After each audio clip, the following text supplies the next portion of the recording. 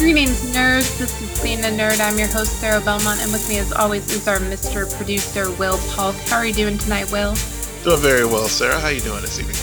Doing good. It's been a strange week for me. Strange short week, but I'm good. I'm here. Yeah, same here. Yeah, those short weeks, sometimes they can go one way or another. They can zip by, or they can just really drag. And for me, it's definitely been the former, whereas it's zipping by. So I'm happy about that.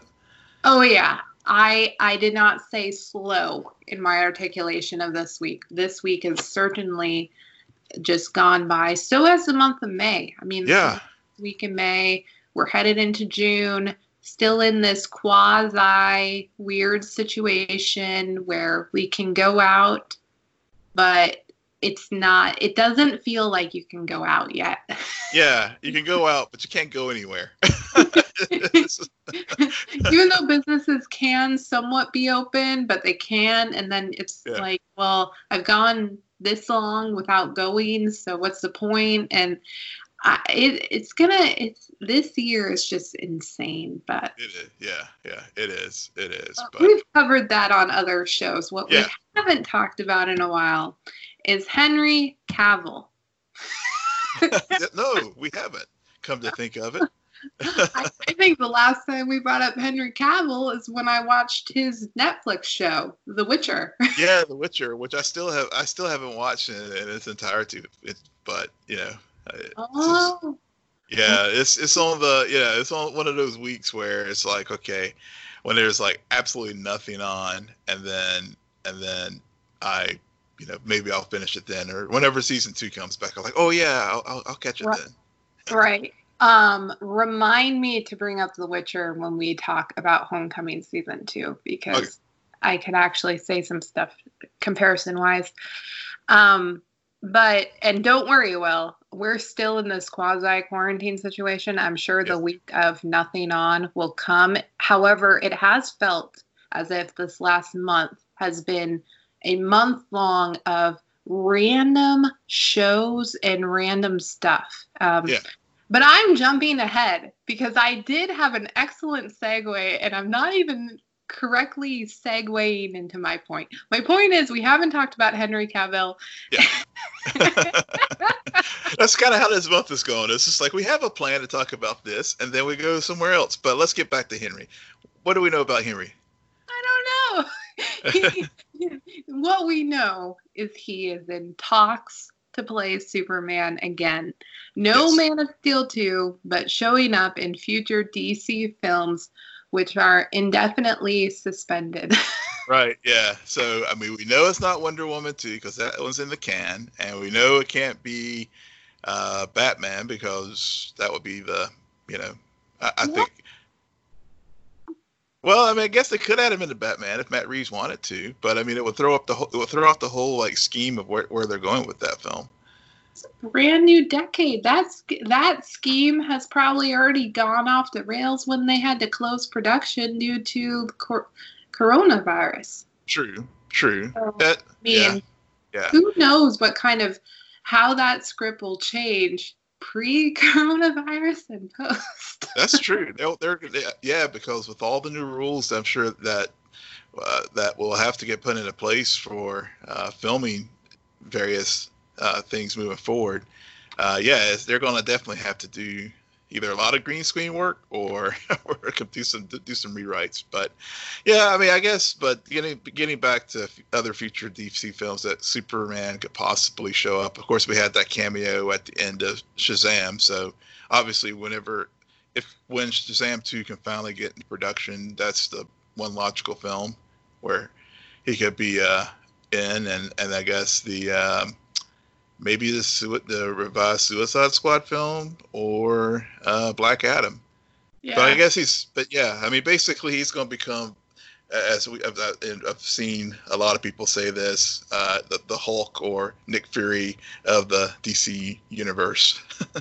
Well, then none of those potential DC films are correct because they started showing up and mainly are featured in the big team-up movies. Yeah, true. Well, I mean, just basically the... Oh, I'm sorry, Will. he of course will be featured in the Snyder Cut. Oh yeah. Gosh, don't get me started with that. Maybe that's what he talks to. Hey, we're releasing the Snyder Cut, and we promised more footage of specifically you. So will you? We'll fix your face, since Right. they'll just put him in those scenes where his face was all jacked up. Yeah, I just you lost me when you said logical movie. And I'm like, there's no logic with the DCEU there, and forgive me, I haven't seen all the movies. I've heard a lot about them. I've based my opinion on other people's opinion. I've tried and I've failed, but to actually like stay awake during them. But it's very hard. Wonder Woman is the exception, in my opinion, to that rule. But we'll see. He's an interesting actor, He's very similar to Chris Hemsworth, where they keep trying to put him in movie franchises, but it never works. And he is a leading man, but it doesn't. And that's why I think with The Witcher, it was such a breakthrough moment, because there was already this, yes, it could have probably been anybody, but I think with him, he was really able to take that role and do good.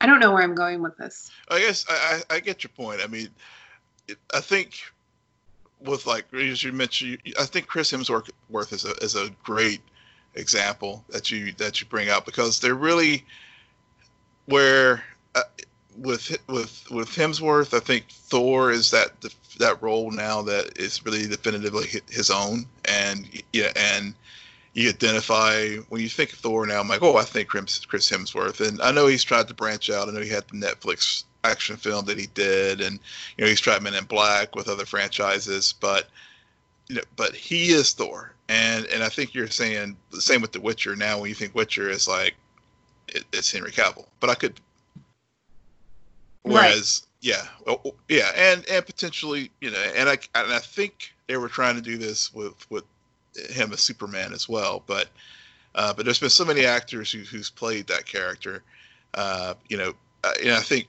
for most people, when they think Superman, they still think Christopher Reeve. And he has. Yeah. Yeah. So I don't think he has not nudged him off of that place. But Witcher, I mean, now it's sort of like, oh, I can't really see anyone else playing him. It's definitely, Henry Cavill's signature franchise. So speaking of The Witcher and Homecoming season 2, because this is one of the shows that in this quarantine quasi post Arrowverse finale week, we found ourselves not only remembering, oh, there were some binges, because there was a while where Arrowverse was completely put on hold. Excuse me. Mm-hmm. And so we're kind of going back, but this weekend we did both take time to watch Homecoming season 2, which structurally is similar to The Witcher. Because the one amazing thing about The Witcher narrative that you don't see coming or you don't understand is that there's multiple timelines. There's no illusion. And then I think it's the third episode. Yes, the third episode where it suddenly dawns on you, oh, none of this is in sequence. Right. Great. Yep. Now I'm really confused. Yeah. Which Homecoming tries to do this. Mm-hmm. And when I sat down and finally dragged my feet to watch season 2, I could not get over how freaking boring it was. Yes. Especially since season 1, I remember it dragging and being a really slow burn, but there was multiple people, and that's where I think this season really just did not execute well. And the big flaw is that we mainly followed Jackie or whatever her name is. She doesn't remember her name. I don't remember her name. But we mainly follow her trying to figure out. She wakes up in the middle of the lake in a boat, doesn't remember anything. And so it's all, a lot of it's backtracking, and then it comes full circle. It just, oh my God, I skipped a lot. Oh, well, so I said, hey, I'm checking out Homecoming 2. And I started it, I guess, either Friday or Saturday last weekend, over the weekend, long weekend. And I made it through the first episode, and I was just kind of like, okay, this is really boring, but it's the first episode. Let me keep going. Made it to episode 2, and then I fell asleep. So I tried it again on Sunday night, but then at the new Grant series on the History Channel, which is great, by the way. If you're a history buff or whatever, it's Leonardo DiCaprio project chronicling Ulysses S. Grant, and I can't recommend it enough, because that's where my TV viewing went the rest of the time, because every time I went back to Homecoming, it just given the first season was very, it was a slow burn, like you said, but it felt like it was going somewhere, and it did have the back and forth in the time periods, and the characters. Walter Cruz was just a very fascinating character, and other supporting characters around him. It made for a very fascinating story. This one was just like, I was trying to figure out, what's the point? Oh, there's the point. I last night I watched the final 2 episodes, and I will say, out of all of the episodes, they were the ones that held my attention the most. Okay. Now, Sam Esmail still pisses me off. Yeah, that was, I got frustrated with him. Too. Oh, yeah. That was, and even at the end, you're going to get frustrated with him, because you're just like, really? It took you that long? And this isn't even a long series. We're talking about half-hour episodes. Yeah. 7 of them. And for whatever reason, I felt like I was watching Batman v Superman. Yes, that is a callback. I'm very proud of. But I could not get through it. And so last night I told myself, no, I'm committed. I'm going to see how this happens. And I might as well. I got nothing else to do. So, and they really did. And I did appreciate what happened. And your point about Walter is a big player, especially in the ending. Okay. Because I've made it to episode 5. Okay. And so, and when Walter, and I will admit that once Walter started showing up and playing more of a role in the series, I was like, okay, I'm back engaged. And I think part of it is, again, as I said before, his story in the first season was very engaging, very compelling. And so now it's like, and I guess it is that sense of familiarity. Mm-hmm. So I was bought back in, but again, my plan was to finish the last 2 episodes, and I'm totally okay if you spoil it for me. So that we could discuss the twist, because it's not really a twist. It is, but it isn't. It's a trick, and it's not a camera trick or anything. It's a trick where you see this, I think, in the second episode, or whenever Jackie and Temple reunite in present day. Mm-hmm. There's a big celebration going on at Geist. Mm-hmm. Well, what you don't know is Walter has followed Jackie there. Okay. And Walter has figured out that this company took away his memories and is a big guy. And so what I'll say in a non-spoilerly fashion is essentially everyone drinks the Kool-Aid. Okay. So it's just I guess my point is, it shouldn't take us 5 or 6 episodes to get into a season like this. Mm-hmm. And it also, the overindulgent camera movements, yes, the music, the cinematography, if the season had dropped in 2015, I would have been over the moon probably. But Yeah. I'm sorry, Sam Esmail, you're not the only creative person on TV anymore.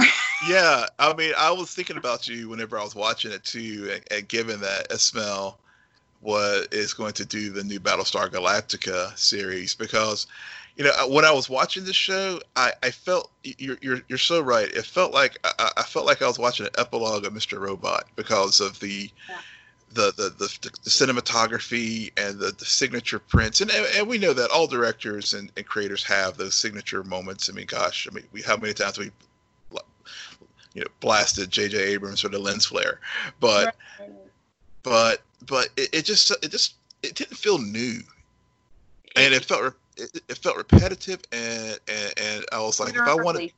if I wanted. Literally. No, I say literally repetitive, and I'm so glad you brought this up because we're repeating ourselves in this whole explanation. Yeah. This season committed the biggest sin of it all.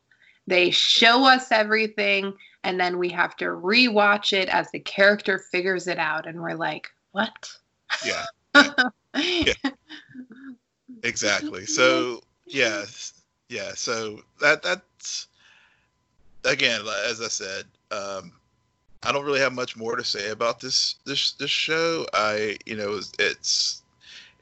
you're a big Sam Esmail fan, you'll probably like it. If you liked Homecoming season 1, go with, I guess my parting thought is just go with it. Go into it with a bit of trepidation, because you're going to fall in one of two ways. You're going to really enjoy what you're seeing, or you're going to come out of it feeling very frustrated. Well, who are you talking about? Who actually enjoyed this season? I have no idea. I mean, somebody. Yeah, I mean, well, it was. No, I get it. I get what you're trying to say. I understand. No worries. It's funny though, because this is an Amazon show, and another random show that we both watched over this past month is another Amazon half-hour show, Upload. Yeah. It's very similar, and not similar, but very parallel feelings I have about Upload as I do with Homecoming season 2. Huh. I liked Upload a lot more. Mm-hmm. But it was new. It's the first season. Yeah. I really went in with low expectations. I didn't know. And overall, I think it's a solid first season. If you're a big fan of The Good Place, this is your new show. Exactly. And this show does very well, ironically, with the relationships of the characters, mm-hmm. with any time that they want to explain social class issues, the father storyline, when that was brought in about how the angel, she is trying to get her father into this virtual reality once he dies.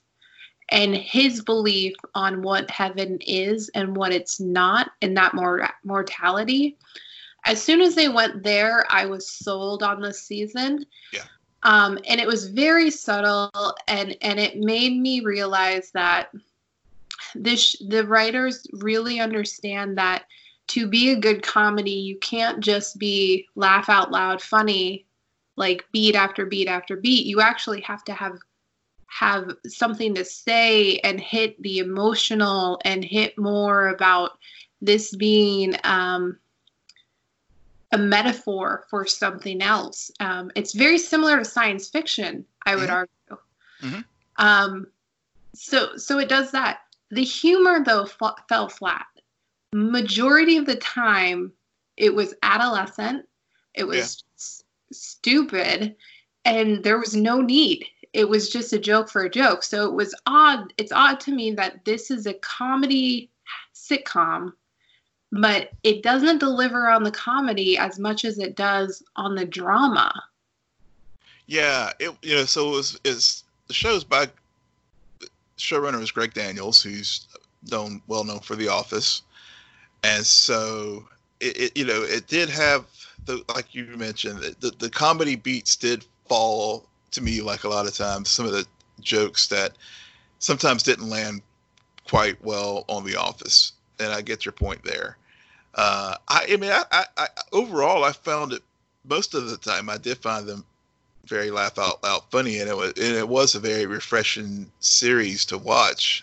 And you're right, I'm a big fan of The Good Place, and so it did take some of those themes from The Good Place in that same kind of vein of bettering yourself to and really casting a good morality play as far as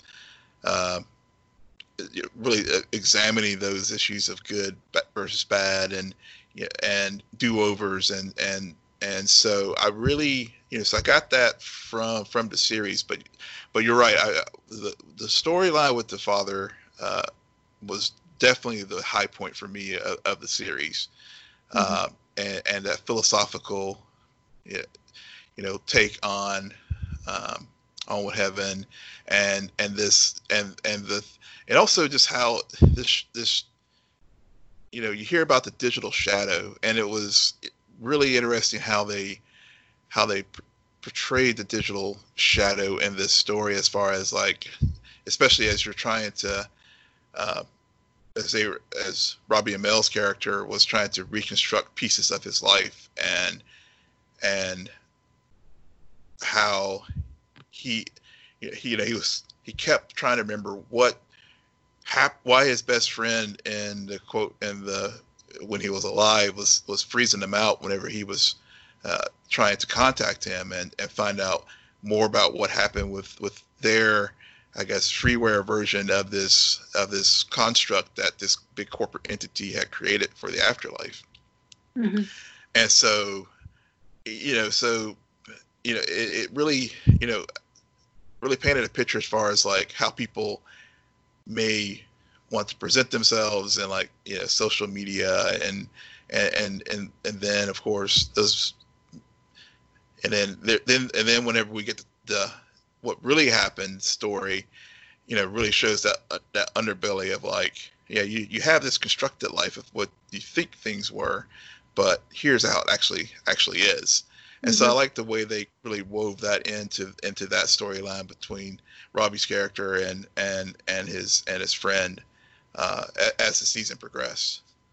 Yeah, like I said, this show does great with relationships, and anybody, whether it's the best friend, whether it's Angel, whether it's the ex-girlfriend, who is a very interesting character. And why she's interesting, it's funny. It literally took me to the final frame of the season where I suddenly was like, I like you. You because this show deals a lot with grief and loss, and because she's the one whose boyfriend got murdered, and now she's controlling. And so the more I think about that character, initially she came off as very one-dimensional, but she's actually a very 3D character in the sense that most people, whether they're holding on too. They're still like, well, why this person can't suddenly be gone? What about my life? What do I do now? And so I think we'll see what happens with her in season 2 for sure. Yeah. So I think it still is interesting to think, though, how this show would have either worked or flopped if it hadn't been released right in the middle of the quarantine season. Because I do know a lot of people watch this show. A lot of people like this show. I'm not saying that it isn't deserving of any of the praise. It's just really interesting to think about, much like all of the movies that were released in March, and how those numbers, well, a lot of us look at them and say, well, but that was a good movie, so it should have probably done better, and would it have had the world not shut down? Yeah. I mean, yeah, it's just a crazy thing to think about. Yeah, it is. You're right about his girlfriend. She really was again, this show, as I really, as you made a good point, it's about relationships and the stages of grief and again just sort of holding up a mirror on things and she definitely was like could easily have been a caricature of vanity and selfishness and stuff because of the things that she was doing, but yeah, you're right. At the end there, she ended up being pretty more complex, and then also just the angel Nora was the character's name. I really liked her character. That actress, she broke out in this. Yeah. I mean, she's going to be going places for sure because I mean, just from her story, as far as as you mentioned before, with her father and the loss, and then her subplot with her whole relationship with Nathan, who's Robbie Amell's character, and how they grew over time, and I don't want to spoil anything for folks who haven't watched it, but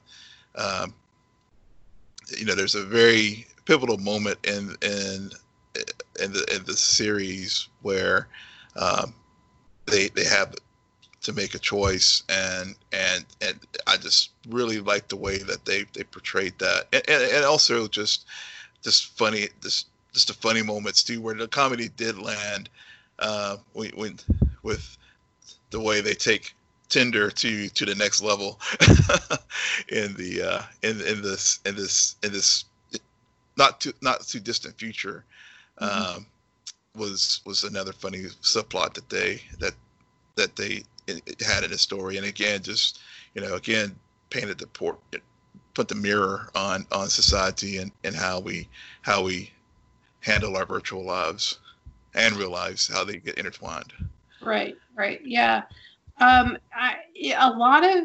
know I still associate Robbie Amell with this series, and he is the main character, but I did find that his character, I could argue, especially initially in the first few episodes, only worked because of Nora.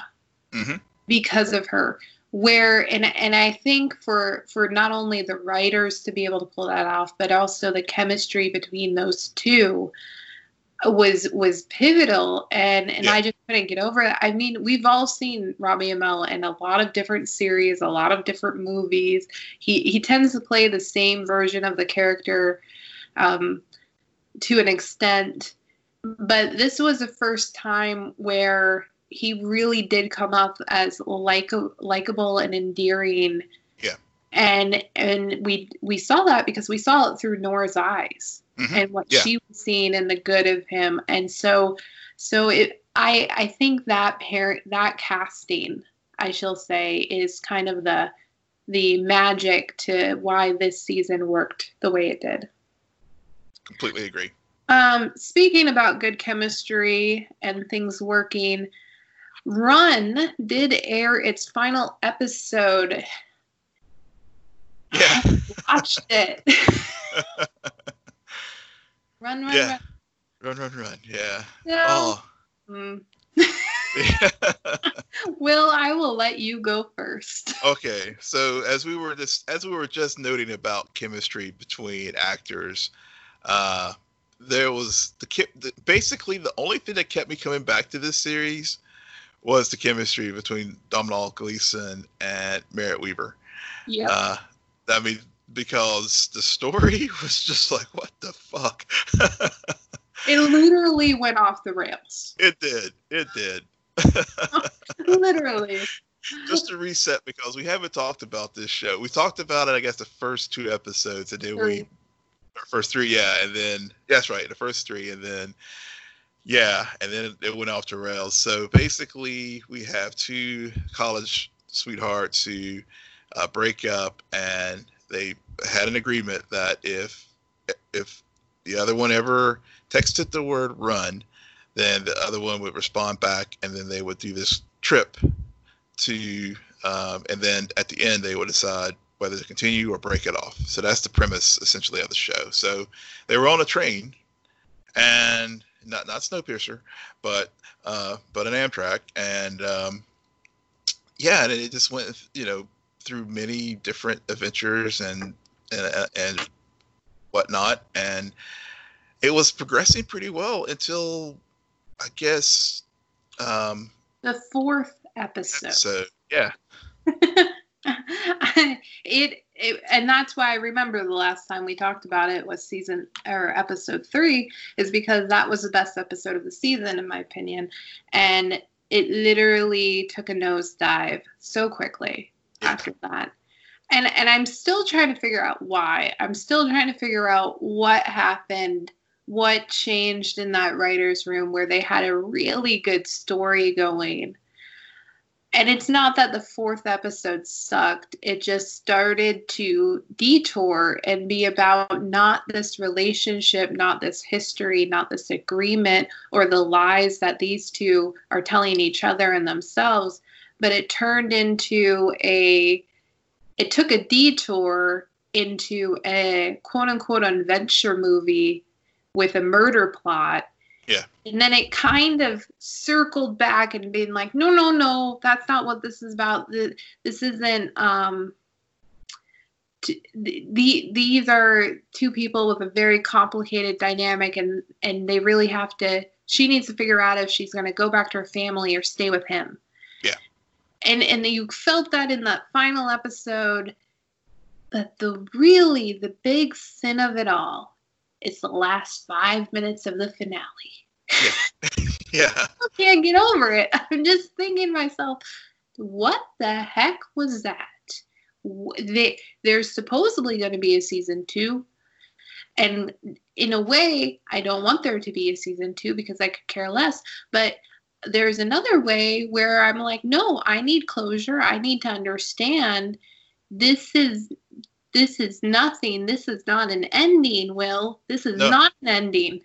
No, it's not an ending. It's not an ending.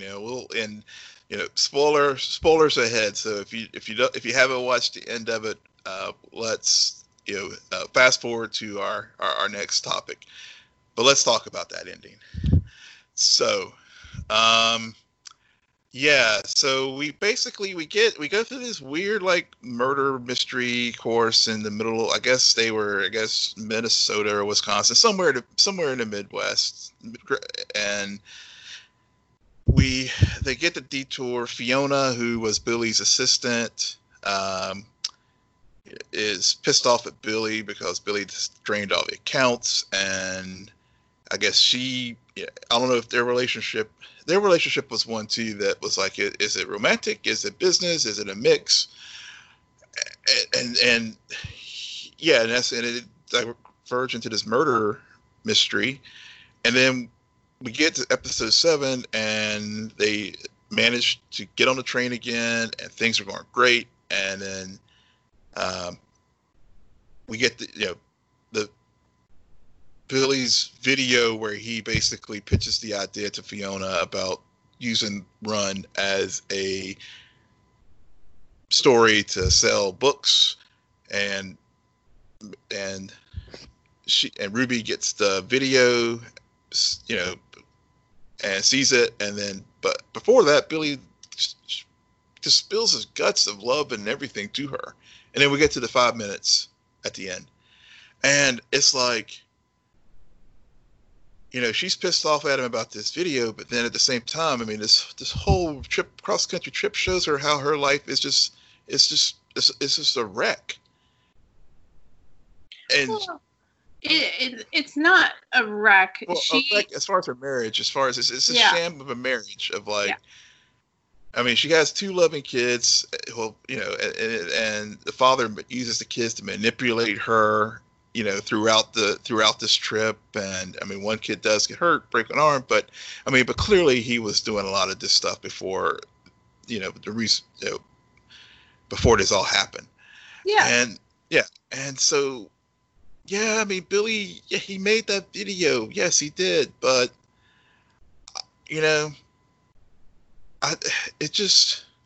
Well, I mean, you're just experiencing exactly what she's experiencing, where it's kind of like, here, I have my family, I have stability, I have a man but now I realize I made myself fit into what he thought a wife should be and who I am, which is wrong and a lie.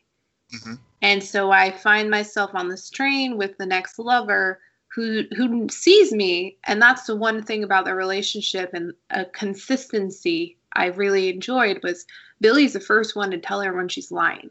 Yeah. Or when it's like, no, you're not a little girl. Grow up, make big decisions. Yep. That's not you. And she likes that. I think she likes how she is when she is with him. Mm-hmm. Yeah, she does. It's, clearly, I mean, sorry. Yeah, I was gonna say Ruby becomes alive when she's around him.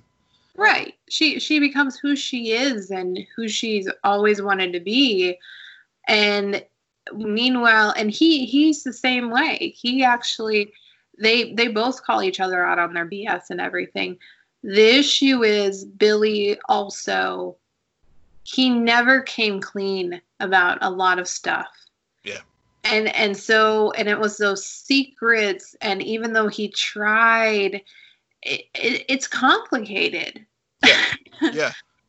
but that's the hard thing about this show is that after that third episode, and when I really thought they hit the nail on the hammer, and it was like great, they moved off into this adventure thing when this show works so well because of their chemistry, because of that complicated messiness and everything.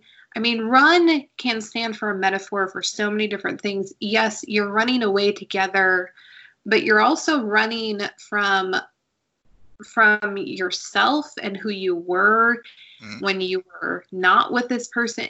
So it's just, hopefully there is a season 2 so we can get some better closure so that they can do some redeeming of not only Billy, but over the show in general.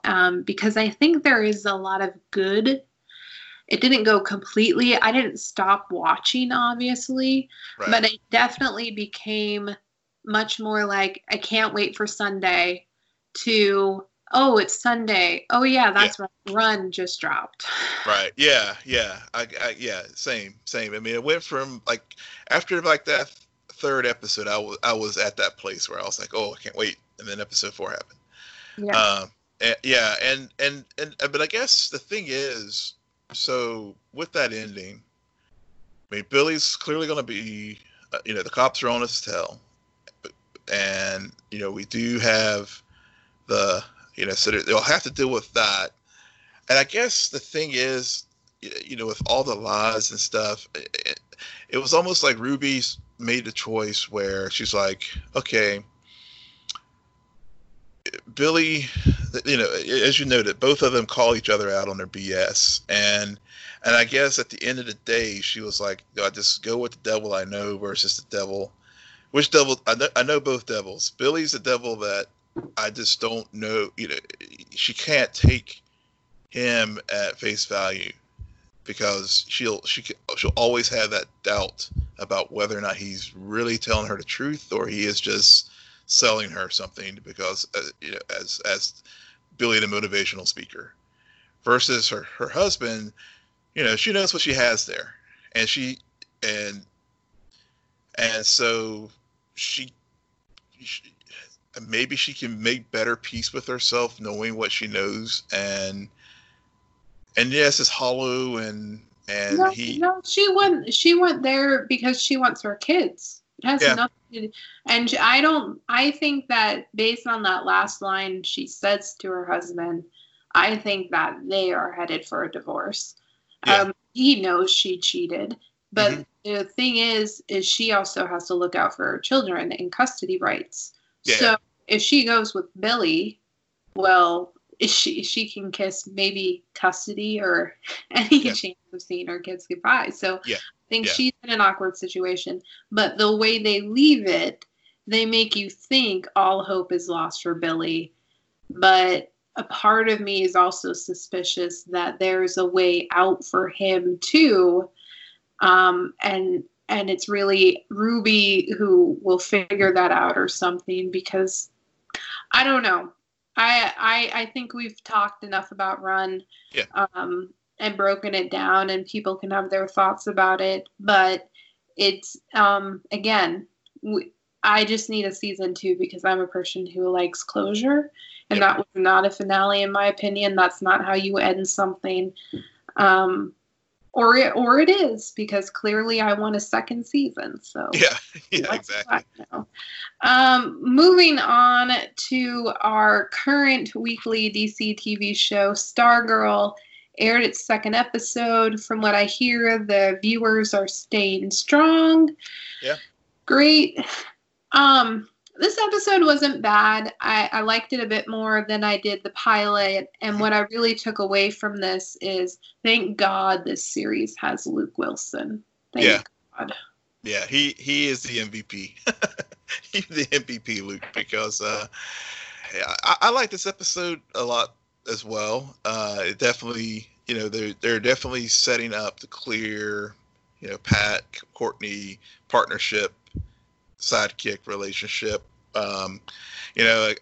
Again, it's this show is what it is. I mean, it's at least to date, it's very safe. If you're looking for something that's going to be more inventive, I don't know if this is going to be your show. No, it's not. but it's comfortable. But it is finding its voice as far as what it's planning on doing. And I think the best part of the episode for me that really reflected that was the montage scene of Pat with the workout and Courtney when she was making her new costume. Wait, what did that reflect? Just the voice, as far as how these two characters are kind of mirror images of each other. Just one's a grown man, another is a teenager, but they both have a persistence about them. I mean, for example, Pat learning about Our Man, his research, going to the Blue Valley to find out. He learned that Brainwave had relocated there, and some other parts of the Injustice League was establishing something there. And Courtney and her persistence as far as trying to learn more about Starman and learning more about being a hero. And so those kind of beats, and then just how they're working to working on something and working towards something. With Pat realizing he needs, he was like he goes to the gym, and then Courtney building the suit, and also him building Stripe. Just those kind of things I thought were parts of where I was learning about these characters in this episode. Yeah, I guess those were some of my least favorite parts. Okay. And it's because I've seen it before. I've seen those kind of montages. It's so cliche. It's so kiddie, like kid friendly, or it's just it bothered me. But what I liked was actually Pat's whole situation. He's the stepdad. He's not the evil stepdad, but he's still the stepdad. Yeah. He's the sidekick. He's not the bad sidekick who goes evil. He's the good sidekick who's always there.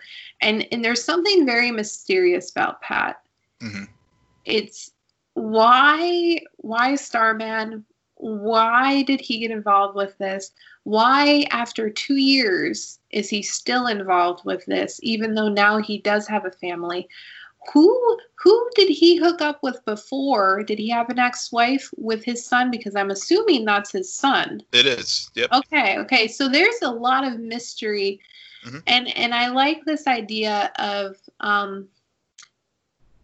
think this show is doing really good, the father-daughter dynamic. And this, because to a way, I'm sorry, Will, you're a father of a daughter, get used to this. Fathers are their daughter's sidekicks. Yep.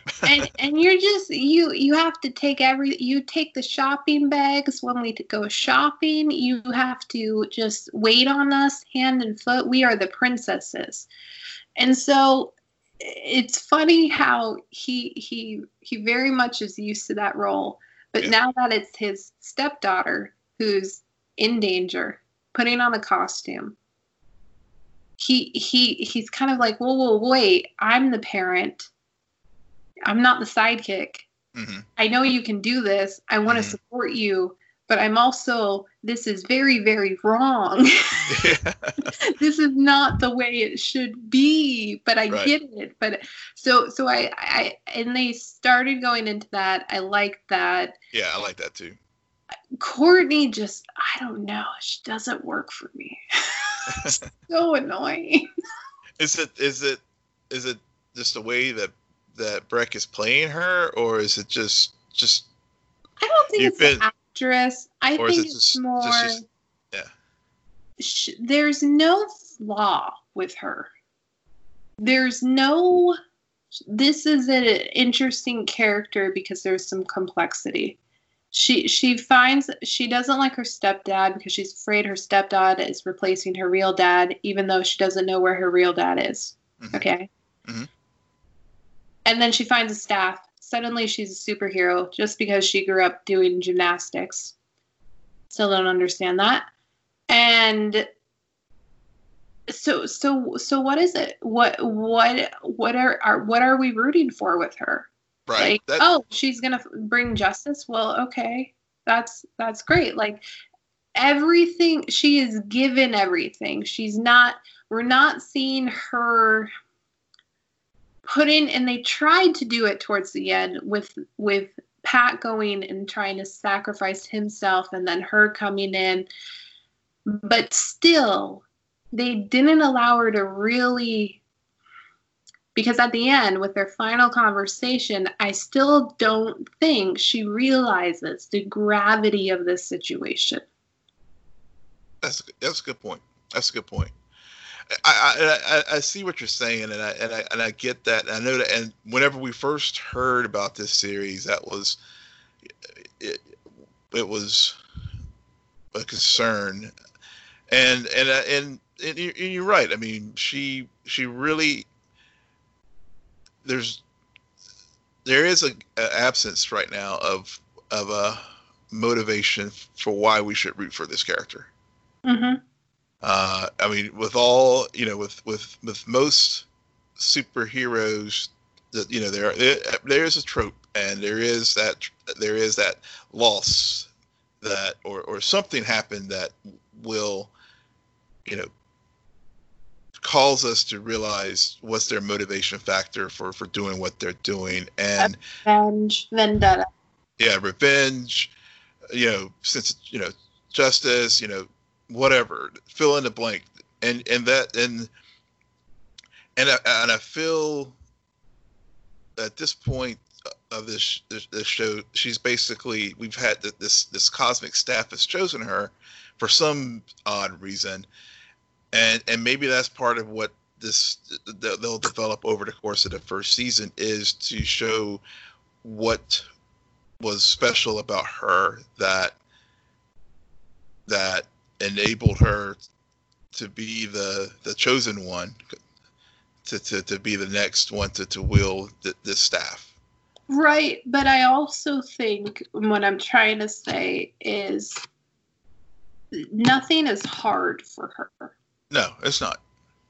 And that's where I get bored and I don't care. There's a lot of stuff, and they really made that clear in this episode, that is hard for Pat and makes him very much put in a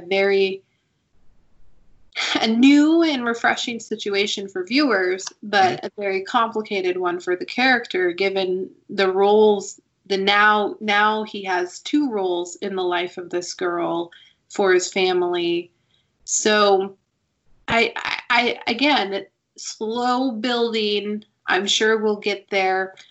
One thing I really liked about this episode, I don't know why, it's probably because of the music, but shout out to Ben Bateman from the Schmodown. They played a song. I was like, oh, wait, it's Ben Bateman. He's the Iceman. Okay. And I really hope, Will, I really hope, because you have successfully made me believe that Starman is not her dad. And if it turns out that it is, I will not watch this show again. But please, for the love of God, please make it Jordan her dad at the end. Because when we saw his face, I was thinking about it. I'm like, he could be in that picture. He very similar jaw structure going on, and I think that would be interesting. That's something we haven't really seen from this lineup of shows, or at least they haven't explored it correctly. And plus, now you have the stepman who's a sidekick, quote unquote hero, partner in crime. You have the real father, the villain in Justice Society. So that would make Courtney, it's not that it would make things harder for her, but she would become very much more three-dimensional than she currently is. Yeah. I think you may have solved the riddle there, Sarah. I think if again, this is an adaptation, they'll be free to take liberties with certain things like that. For example, they did drop Ted Knight, who was the actual Starman in the comics, instead of Sylvester, who was the Star Spangled Kid. And this would be a way they could do it, because in the comics, it was not a hero who was her father. It was someone who was indeed a bad guy. So I think that would be a great way to mix it up, as you said, in this TV universe that we're familiar with. Oh, so much TV, mixing it up left and right. Well, on that note, I think that's it for us tonight. Will, why don't you tell our listeners where they can find you? Yes, you can find me at Will M. Polk, WILLMPOLK. On Twitter, at SJ Belmont, SJBELMONT. Please follow our crew on Twitter at Scene and Nerd. Friend us on Facebook, follow us on Instagram, but most importantly, rate, subscribe, and comment on Apple Podcasts, Spotify, YouTube, Stitcher, or wherever you get your podcasts. Good night, Geek Out. You're welcome.